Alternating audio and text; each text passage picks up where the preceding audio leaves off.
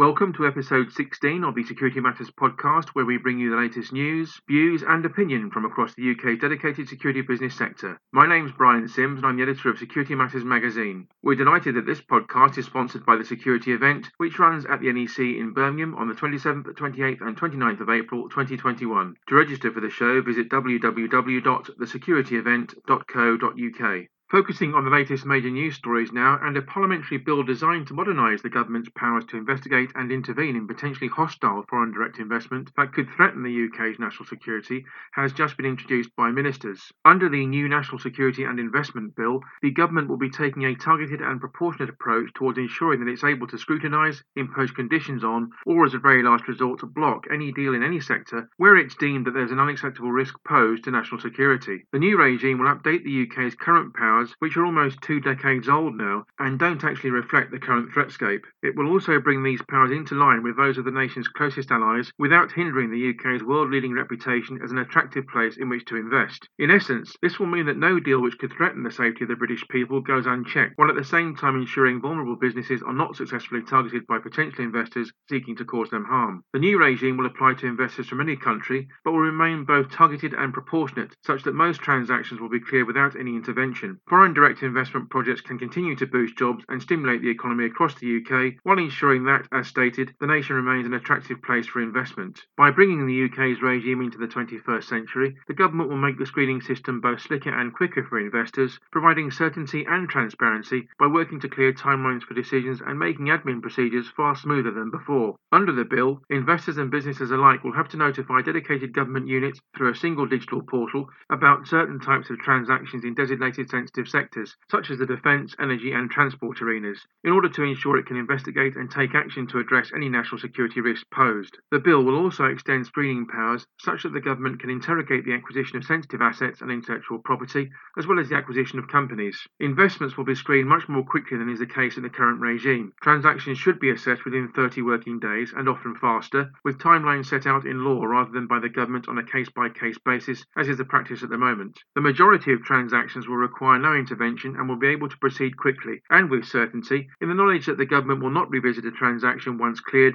unless inaccurate information was provided. Speaking about this move, Business Secretary Alok Sharma has commented, "The UK remains one of the most attractive investment destinations in the world, and we want to keep it that way. Hostile actors should be in no doubt that there's no backdoor into the nation. This bill will mean that we can continue to welcome job-creating investment to our shores, while shutting out those who could threaten the safety of the British people." Kevin Ellis, the chairman of PricewaterhouseCoopers, has stated, "It's vital that the UK continues to be an attractive destination for foreign investments, and these measures will help to give much-needed certainty and transparency to investors and businesses alike. While we shouldn't underestimate the UK's attractiveness for investment, competition for foreign direct investment is becoming much fiercer now. The bar is being raised across all industries and markets. We cannot rely on existing skills, historical relationships, or legacy perceptions to drive a future success. Now more than ever, we need to make it easier for that investment to materialise. Foreign direct investment is crucial to help fund the economy, innovation, and most importantly, jobs." The UK isn't alone in making such changes to its regime. Earlier this year, the United States introduced mandatory notification requirements for transactions concerning specified types of businesses as part of a broader programme for reform. In addition, the Australian government introduced legislation to its parliament requiring foreign investors to seek approval to acquire a direct interest in sensitive national security businesses. Overall then, the National Security and Investment Bill will make interactions with government much faster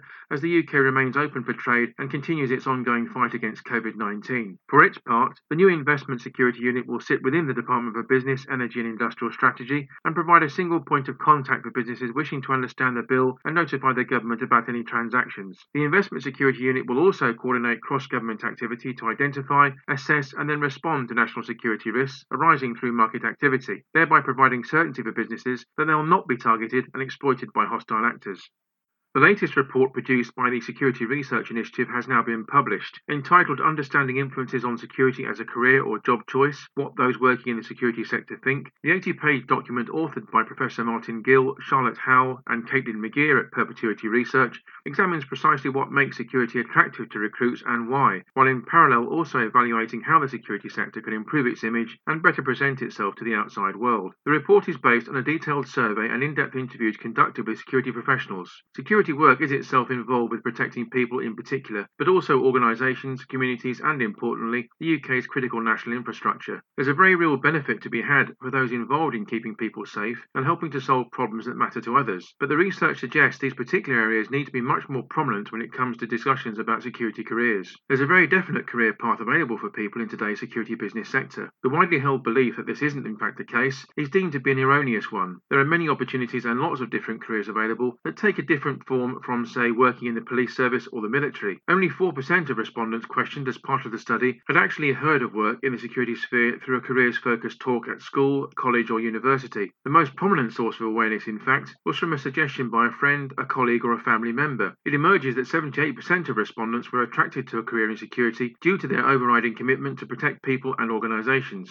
Interestingly, 83% of respondents believe security is thought of as an industry rather than a profession, while 11% of them enter the security arena in order to gain experience before then leaving to pursue a career in a different sector. However, 68% of those individuals indicated they now intend to remain in security, which is very much a positive outcome. One of the main reasons people don't choose to enter a security career is simply because they don't know about it. Neither do people know about the myriad roles available, the value of the work transacted, or indeed the benefits to be gained from doing so. The majority of the sector's cohort, in fact, appear to end up working in security purely by chance. On that particular point, Professor Martin Gill, who led the research, noted, "We've discovered that people don't join the security sector because they don't know about it. It's as simple as that." This is a pretty damning indictment, though. Those who do know about the sector generally reflect very positively upon it, noting that it's varied in nature, obviously important, and can even be a lucrative career choice. Going forward, our task as a sector, then, is to ensure that security is no longer a well-kept secret. The widespread perception that security work is low-paid, and sadly, that can all too often be the case as far as the lower-end frontline roles are concerned, actually disguises the fact that many individuals do, as stated, find commercial security work more lucrative than some of the alternatives, certain public sector roles included. However, the very fact that security is seen as low-paid by many is something of a prohibitive factor when it comes to attracting experienced workers, not to mention piquing the interest of those embarking on their first career steps. As the trio of researchers point out in the executive summary of their excellent and thought-provoking document, it's clear that more effort is needed to challenge negative and outdated perceptions and promote the benefits of a career diligently forged in the private security sector. Many myths about security work remain, not least that it's only about security guarding and only suitable for ex-police service or ex-military personnel. In truth, the security sector incorporates a wide array of skill sets, so vast in fact that there's a wide pool of talented people who could be attracted to its ranks. The research unearths the fact that the security sector must determine to update its image. As mentioned, there are many myths about security work, some of them mentioned here, that demand to be challenged, while the benefits of security careers simply must be more widely promoted. There's also an overriding requirement to identify the points at which people receive advice on security careers and inform prospective joiners about the world of good opportunities the security sector genuinely offers. It's abundantly evident from this study that the security sector has to address its highlighted limitations. A significant minority of practitioners appear to be far from happy with their lot. While perceptions of security are to some extent outdated, this would appear to suggest that there are also valid criticisms to be addressed. Obviously, the battle for better conditions both within and also across the sector is an ongoing one. Our first guest on episode 16 of the Security Matters podcast is Neil Williams, Legal Director at Rahman Ravelli Solicitors, a legal practice specialising in cases involving white-collar crime, civil fraud and issues around regulatory enforcement. Neil began his career at Rahman Ravelli back in 2012 in the role of Senior Associate Solicitor. Having held that position for just shy of 7 years, he then became Legal Director in May 2019. Notable and complicated business crime cases involving currency fraud, mortgage fraud and charity fraud are a regular part of Neil's caseload.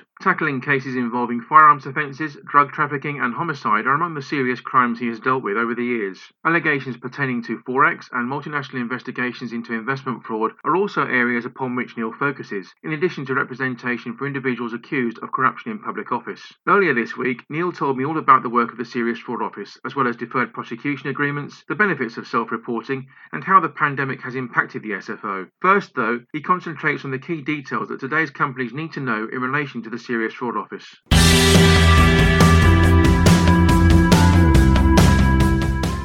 What do you believe are the key details that companies need to know about the Serious Fraud Office, Neil? The Serious Fraud Office has the task of investigating and prosecuting complex fraud, bribery and corruption.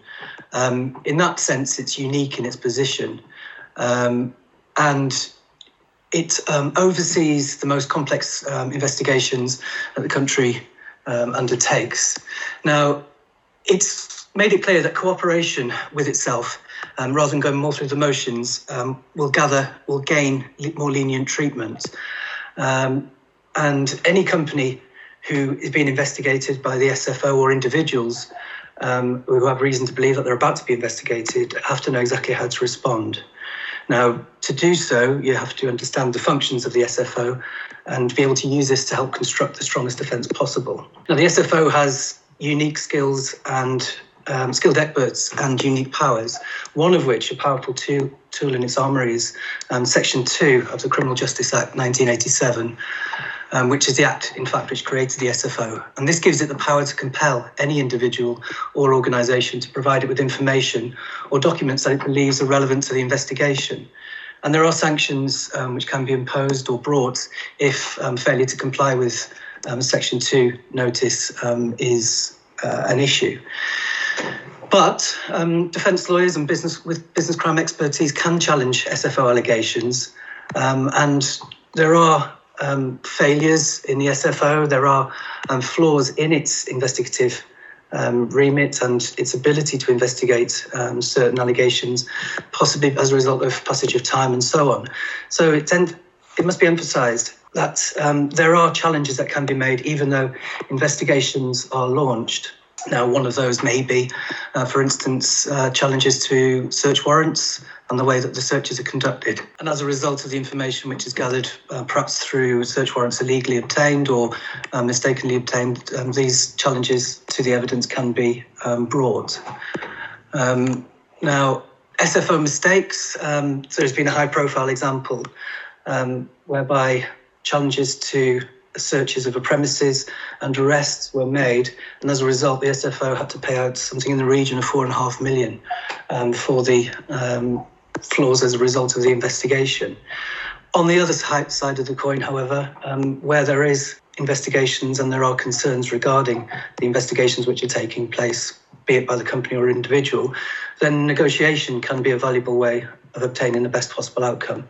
And that's been stressed as a particular point by the current incumbent director, Lisa Rosowski, and that's been a drum that's been banging for some time as to cooperation. Again, that may hint at the ability of the SFO to conduct investigations itself, but also it's an olive branch to companies who do find themselves under the scope and scrutiny of the SFO. What would it take to persuade the Serious Fraud Office not to prosecute a company if it had all the evidence it needed to do so? If you're coming from a position whereby there hasn't historically been allegations or suspicions of wrongdoing, then I think it's fair to say that cooperation will be key. Now, again, the balancing exercise as to whether or not there are concerns regarding the allegations or previous behaviour of a company. But if that is a concern which has weight, then it may be that the company decides that to cooperate with the SFO is better than to challenge the assertions which are being made. Now, with that in mind, and I think there have been some headlines regarding the powers of the SFO, one of them being the ability to award or enter into what's known as a deferred prosecution agreement, which essentially is a court-approved agreement between a company under investigation and a government prosecutor, in this case the SFO, which allows for the suspension of the prosecution provided that the company meets certain conditions. Now, DPAs became an alternative to prosecution in the UK on the 24th of January 2014, when Schedule 16 of the Crime and Courts Act 2030 came into effect. And to date, the SFO is the only UK law enforcement agency that has negotiated DPAs. Now, DPAs can be for any value, and we've seen the heady heights of the DPA agreed with Airbus, which had eye-watering figures with different agencies involved, including the French authorities, and then more recently with the lower-end DPAs, which are in the single millions as opposed to billions. So they're available to a wide ambit of companies of varying sizes, and if they are available, then a company may consider that they are a useful alternative to what could be a protracted and lengthy, costly investigation and prosecution process. And what guidance has the Serious Fraud Office given to date regarding deferred prosecution agreements, Neil? Well, there's been a number of guidance issued, or on different occasions, guidance has been issued by the SFO, most recently in October 2020 this year. And again, this follows on from the mantra which has been coming out from the SFO over the last couple of years of cooperation. And cooperation is key with regards to DPAs, and it's the level of cooperation which a company puts forward. And that's reflected in many ways in the DPAs which we've seen coming out in judgments from the courts once they're approved. There are usual elements of a DPA which come to the fore, mainly cooperation and then regime change within a company to show that it was different from the time when the alleged offending took place. Now, admissions of guilt are always a thorny issue when it comes to cooperating with the SFO, because a company may not want to go that far. And the guidance that's been issued recently confirms that company entering into a DPA is not required formally to admit guilt in respect of the offences which are charged in the indictment, although it will need to admit the contents and meaning of key documents referred to in the statement of facts that accompanies the DPA. Now, the statement of facts, I should say, is what the court will set out as the background to the alleged offending. And as I say, cooperation, which is reiterated throughout the newly published guidance, has been stated as a key factor to consider when deciding whether to enter into a DPA. And cooperation will include well-established steps of self-reporting the wrongdoing, taking remedial action and preserving evidence, amongst other things. However, there's still no guarantee that cooperation will lead to a DPA, and the approach on waiving privilege is less clear. Privilege has been litigated through the courts as to whether or not it's something which the SFO, it's an issue which the SFO has raised in the courts recently. And it seems that failing to waive privilege will not result in penalising a company, but adopting such practice may mean that company does not succeed in meeting the requirements of cooperation for a DPA. It's on a case-by-case basis. Can it be argued that there are real benefits in a company self-reporting any wrongdoing? Well, I think in short, yes. There is, under a recent Freedom of Information request to the SFO in relation to self-reporting of bribery and corruption allegations, the response was that two companies self-reported bribery and corruption concerns between the period of October the 1st, 2009 and September the 30th, 2019 went on to be prosecuted. And this means that the other companies that self-reported such concerns either gained or entered into a deferred prosecution agreement or faced no action. And as a result of the information disclosed, a total of 21 individuals were charged as a result of self-reporting in that period, 9 of which were from the two companies that were prosecuted. So this is perhaps practical proof of a theoretical argument that self-reporting is beneficial to a company, because if we consider that the period we inquired about saw 9 individuals prosecuted from companies that were also prosecuted, it also saw 12 individuals charged from companies that self-reported and yet escaped prosecution.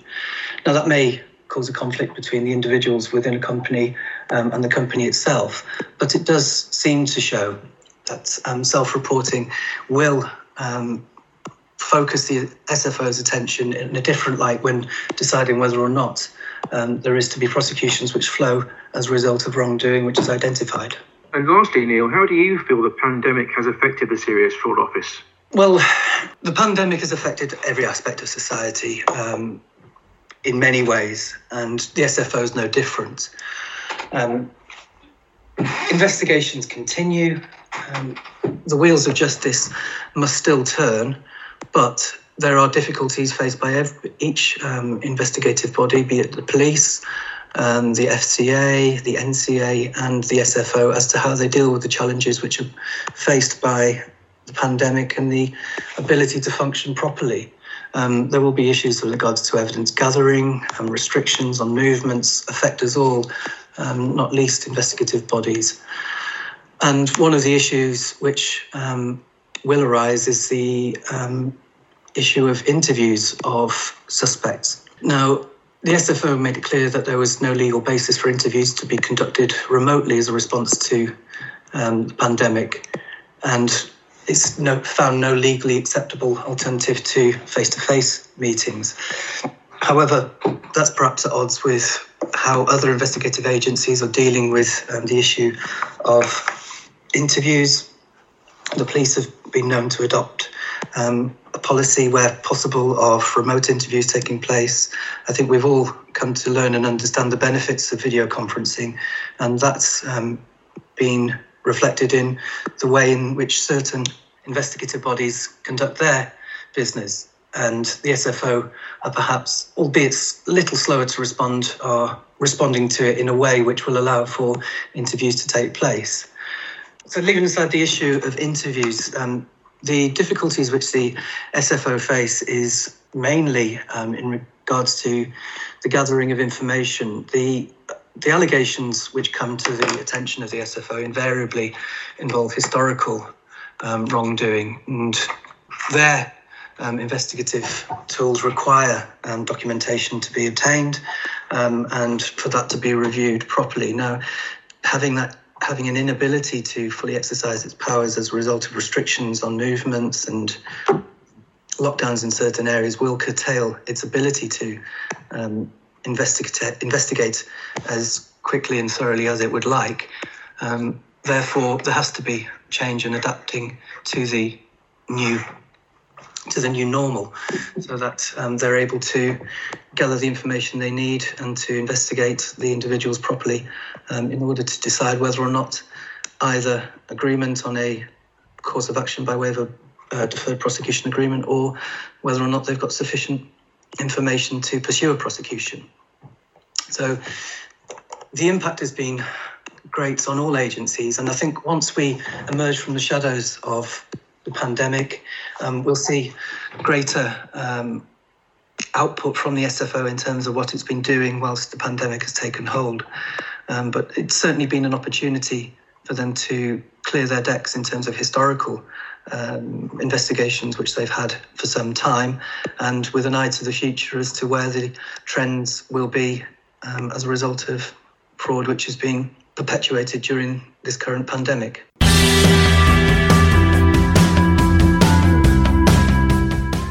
Focusing on the news once again now, and in particular the subject of cybersecurity. Boardroom investments in cyber are most commonly the result of an incident or fears of compliance audit failure. That's according to an independent global study just commissioned by Thycotic and designed to examine what most influences the board to invest in cybersecurity and the impact this has on chief information security officers' decision making. Based on the comments received from more than 900 CISOs and senior IT decision makers, the research reveals that 58% of those decision makers host organisations are planning to add more security budget in the next 12 months. There are positive signs that boards of directors are stepping up with investment. 77% of respondents have received boardroom investment for new security projects, either in response to a cyber incident in their organisation or through fear of audit failure. With financial penalties for general data protection regulation infringements now totalling €175 million, almost a quarter of respondents believe that compliance or threats of fines are the most effective way in which to persuade boards to invest in cybersecurity measures. Amid growing cyber threats and rising risks through the COVID crisis, CISOs report that boards are listening and stepping up with increased budget for cybersecurity,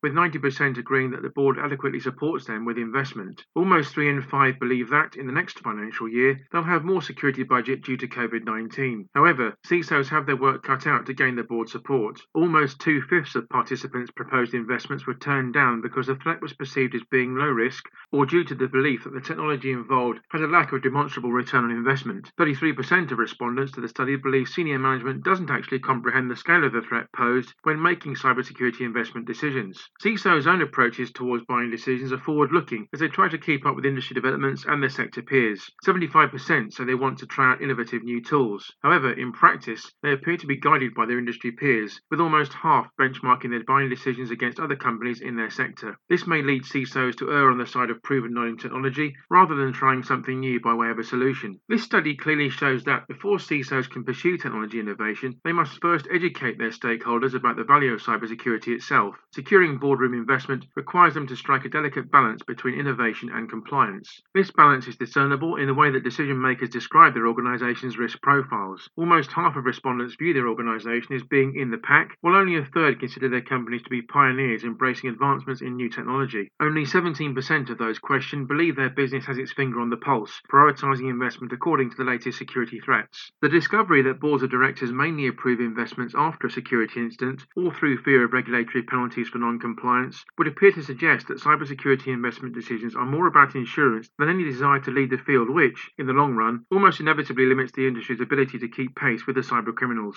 The Security Institute has announced that Peter Lavery will become its new chair from next January, taking over the role from Professor Alison Wakefield when her 3-year term of office finishes at the end of December. A fellow of the Institute, Lavery brings a wealth of experience within the security sector to the role, having dedicated many years of pro bono service to the organisation. He was voted onto the board of directors by the membership in April 2017, having previously served on the Institute's validation board for several years. Lavery has also held the role of deputy chair since 2018, playing a key role in the Institute's senior leadership team and overseeing a period of significant and continuing growth and development for the organisation. Lavery chairs the audit committee for the board and has been leading on a number of external engagement initiatives designed to help promote the Institute and its values to government and other key stakeholders alike. Outside of his role at the Security Institute, Lavery boasts an impressive track record of further contributions to the security business sector. He serves as a trustee of the Cross-Sector Safety and Security Communications charity and is also a member of the London Resilience Forum. Serving on the latter's business sector panel, Lavery contributes towards mitigating the impacts of Brexit, terrorist attacks and most recently COVID-19. Following 22 years with the Royal Military Police, including 14 years undertaking close protection operations for the Foreign and Commonwealth Office, Lavery has worked in corporate security across the manufacturing, finance, telecoms and real estate sectors.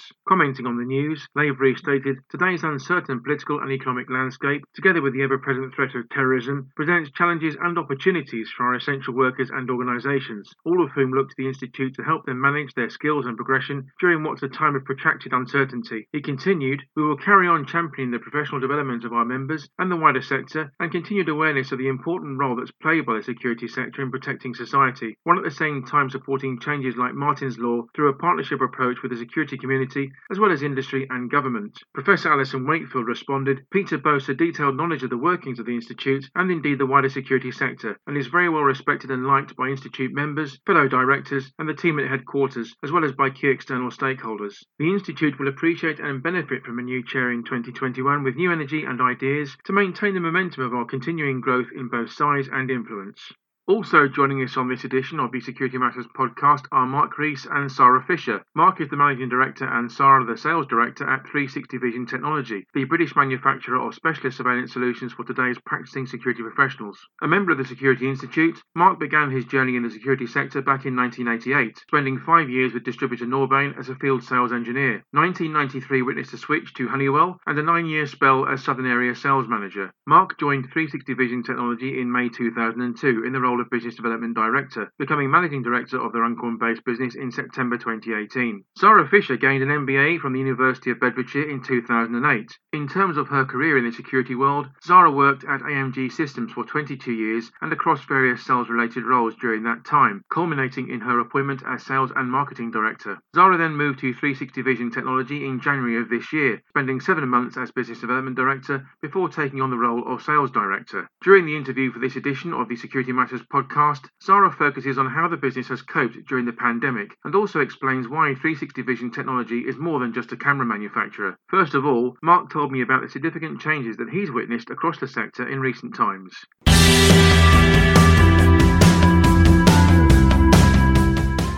Mark, as the Managing Director of a UK-based surveillance camera manufacturing business, what are the significant changes you've witnessed in the sector in recent times? Well, I think, Brian, if you look back over the last 5 years particularly, the advent of IP technology, the transition from analog to IP, that's figured very, very heavily in not only the industry, but in our manufacturing sphere, really. I think moving into IP has been a challenge because obviously a lot of our team and a lot of our history has been based around analog, but it actually represents over 95% of our sales now. So it's been a shift towards design and research purely and simply in IP technology. What opportunities and or challenges have arisen due to the COVID-19 pandemic, would you say? Well, I think two sides, really. I mean, I think if you address the challenges first, I think the biggest challenge for us is that we've not seen a downturn as far as manufacturing order requirement is concerned, but it's actually having the customer network to actually install the systems. We're very fortunate. We are considered as a critical key supplier, mainly because of our critical national infrastructure capabilities. So from that point of view, a lot of our projects, a lot of our customers are in that nuclear, utilities, military sphere. So I won't say it's COVID proof. It's obviously still gone ahead during these very, very difficult times. But basically, those customers had urged us at a very, very early stage in lockdown to remain open, to remain manufacturing, which we did. We shut down everything apart from the factory. We sent everyone else home. So everybody's been home working within the company since the middle of March now. But the actual factory staff and the factory operators and all of the manufacturing team have actually still been present in the factory. So the challenges have been really, to be fair, the logistics of actually, believe it or not, collecting product. Because obviously deliveries can be hampered as well. But the challenge is certainly my team has risen to that, and we've been able to carry on pretty much as normal. As far as the opportunities are concerned, that's a really interesting one. Us, like a lot of companies, I have no doubt, have suffered in the sense that we can't physically get in front of people. We can't actually retain that personal approach to customer visits, customer demonstrations, proof of concepts, that sort of thing. So we've had to turn our attention really to digital, what we can do in a digital world. And I have to say, to a certain extent, that it's actually yielded some fantastic results for us.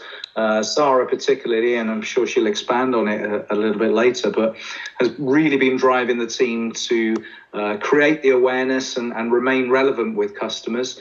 So a lot of the video seminars that we've been doing, webinars, and I think there's one term that I'm going to firmly credit to Sarah, which is Deminar.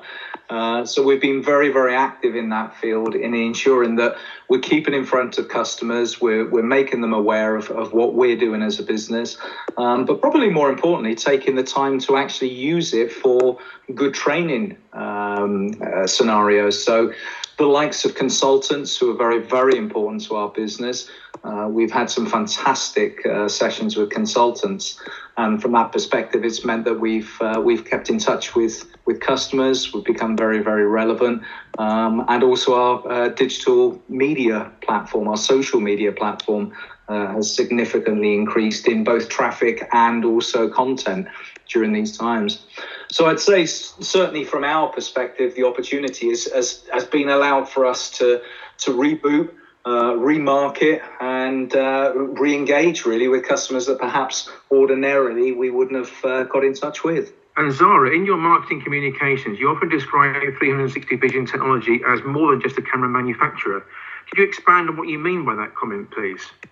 Yeah, absolutely, I can do, Brian. I mean, I've obviously only recently joined 360 back in January, and what's been, I guess, extremely refreshing for me is to come into another UK manufacturer that has so much differentiation. And I think what's been quite insightful for me is as I've been going around the customers in the last few months and having our various sort of online meetings that we've had to do, there's so many differentiators in 360 that actually the market hasn't really been aware of. And what I mean by that is obviously we're a UK camera manufacturer, you know, not just in the security industry, but internationally, the big brands, a lot more of those companies have been manufacturing products out in the Far East. We don't do any of that at all. We are wholly designed and manufactured in the UK, and almost all of our core components in the products are also from the UK supply chain. So we've got a massive big UK credentials. But I guess what a lot of people don't realise is actually our lighting capability as well. We also manufacture our own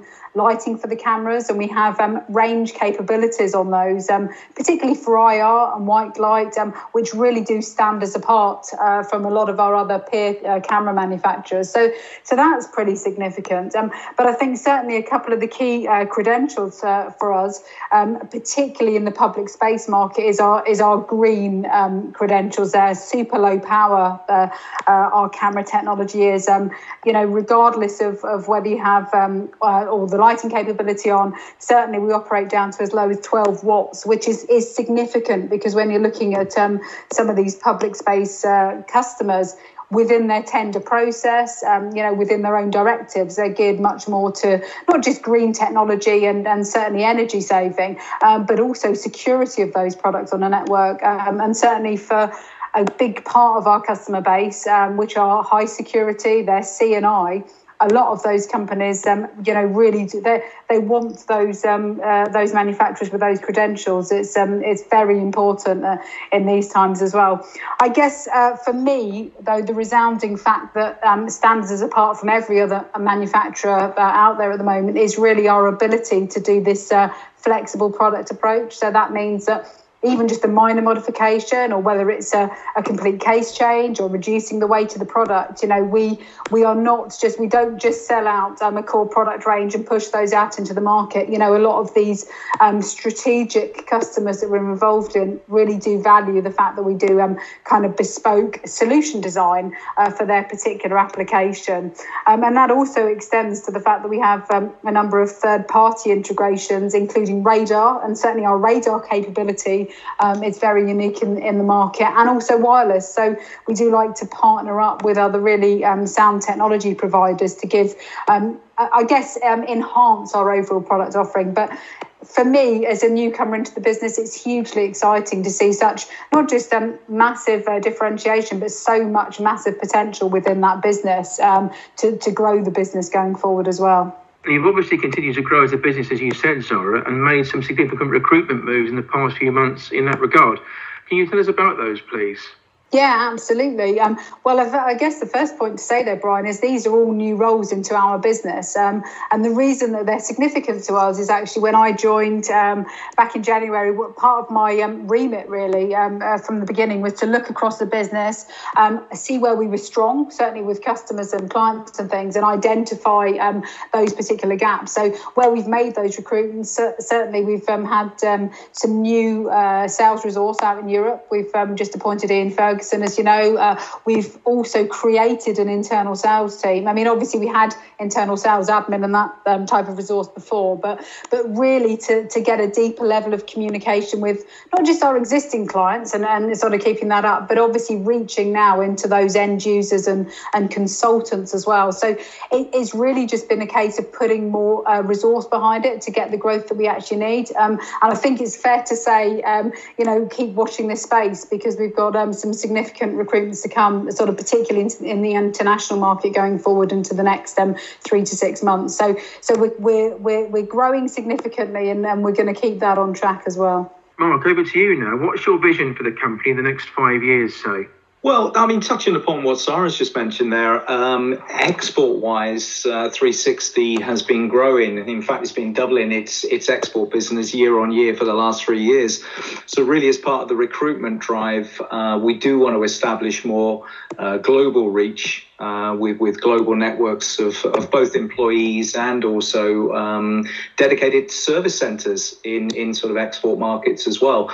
But I think if I actually look at the market that we're directly involved in, which is obviously surveillance cameras, I think the shift across to sort of subscription services is a very hot topic at the moment. So whereby, we're emulating pretty much what's in the mobile phone market, where we can actually bring technology and intelligence to cameras from the word go straight out of the box, but actually switch them on and off on a subscription basis pretty much at will.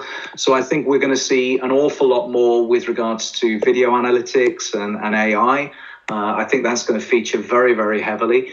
For our own particular company roadmap, then obviously we're looking at higher resolution, so 4K and even into 8K technologies, and also the expansion as well of thermal and radar, which Sarah mentioned earlier on as well, because these are exciting technologies. I mean, the problem with CCTV surveillance has always been that it's a very reactive technology solution, and we see a lot of very, very clever technology out there at the moment that complements our product range and actually makes it, a seriously proactive solution. So I'm excited to see what new technology is actually coming out there, but we've got a very firm roadmap of where we want to go. And I think a lot of that, as I mentioned, centers around subscription and the bolt-on technology that can be added to our solutions. And Zara, with so many people working from home and restrictions placed on travel and meeting people, in what ways has the business changed its approach towards the sales function during the lockdown periods, would you say? That's an interesting one. Mark obviously touched a little bit earlier on some of the different approaches. I guess for me, as coming in new in a business development role, it was very interesting. I got 2 months into the business and actually I had to completely change, I guess, my approach. But what was nice for me was I was having conversations with customers in all different levels of the business, all different sectors. I was able to get a lot of really interesting feedback on customer experiences and things like that in the business. Outside of that, we've developed quite a lot of learning sessions. We've had great take up on that.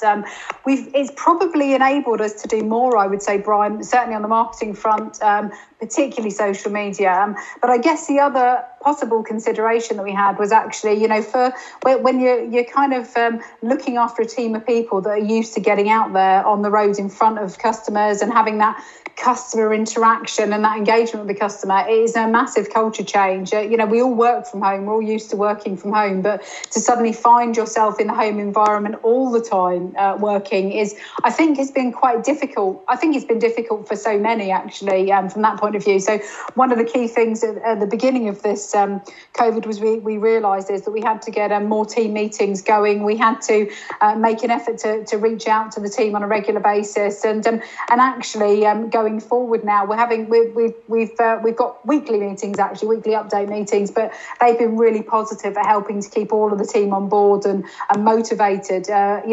We've recruited, as you know, we've recruited new people into the business and we've never actually met them face to face, which is very unusual in itself, but certainly from point of view of the types of roles that those new individuals are doing, it's quite difficult, I think, if you're at home without kind of the social interaction of an office. So I guess it's just been recognising as well that outside of just sort of changing our sales approach, actually it's kind of being a bit more aware of how our people are managing and how motivated they're feeling, and just keeping a general eye on that. And the good news is everybody's absolutely firing on all cylinders, but it was just another consideration, I guess, with this type of environment, just making sure that people were coping with that significant change. But from our point of view, I think, as Mark said, it's been we've had so much positivity coming out of this, be it from just general marketing and lots of that working for us, as well as kind of client requirements and things coming up out of this situation as well. And finally, could each of you put forward 3 key words that you feel sum up 360 Vision Technologies products and solutions? Mark, I'll ask you first. Okay, just 3, Brian. No problem. Quality, reliability, and innovation. Those would be my 3 words for 360. And Sarah? My 3 words would be flexible, customer-focused, and secure.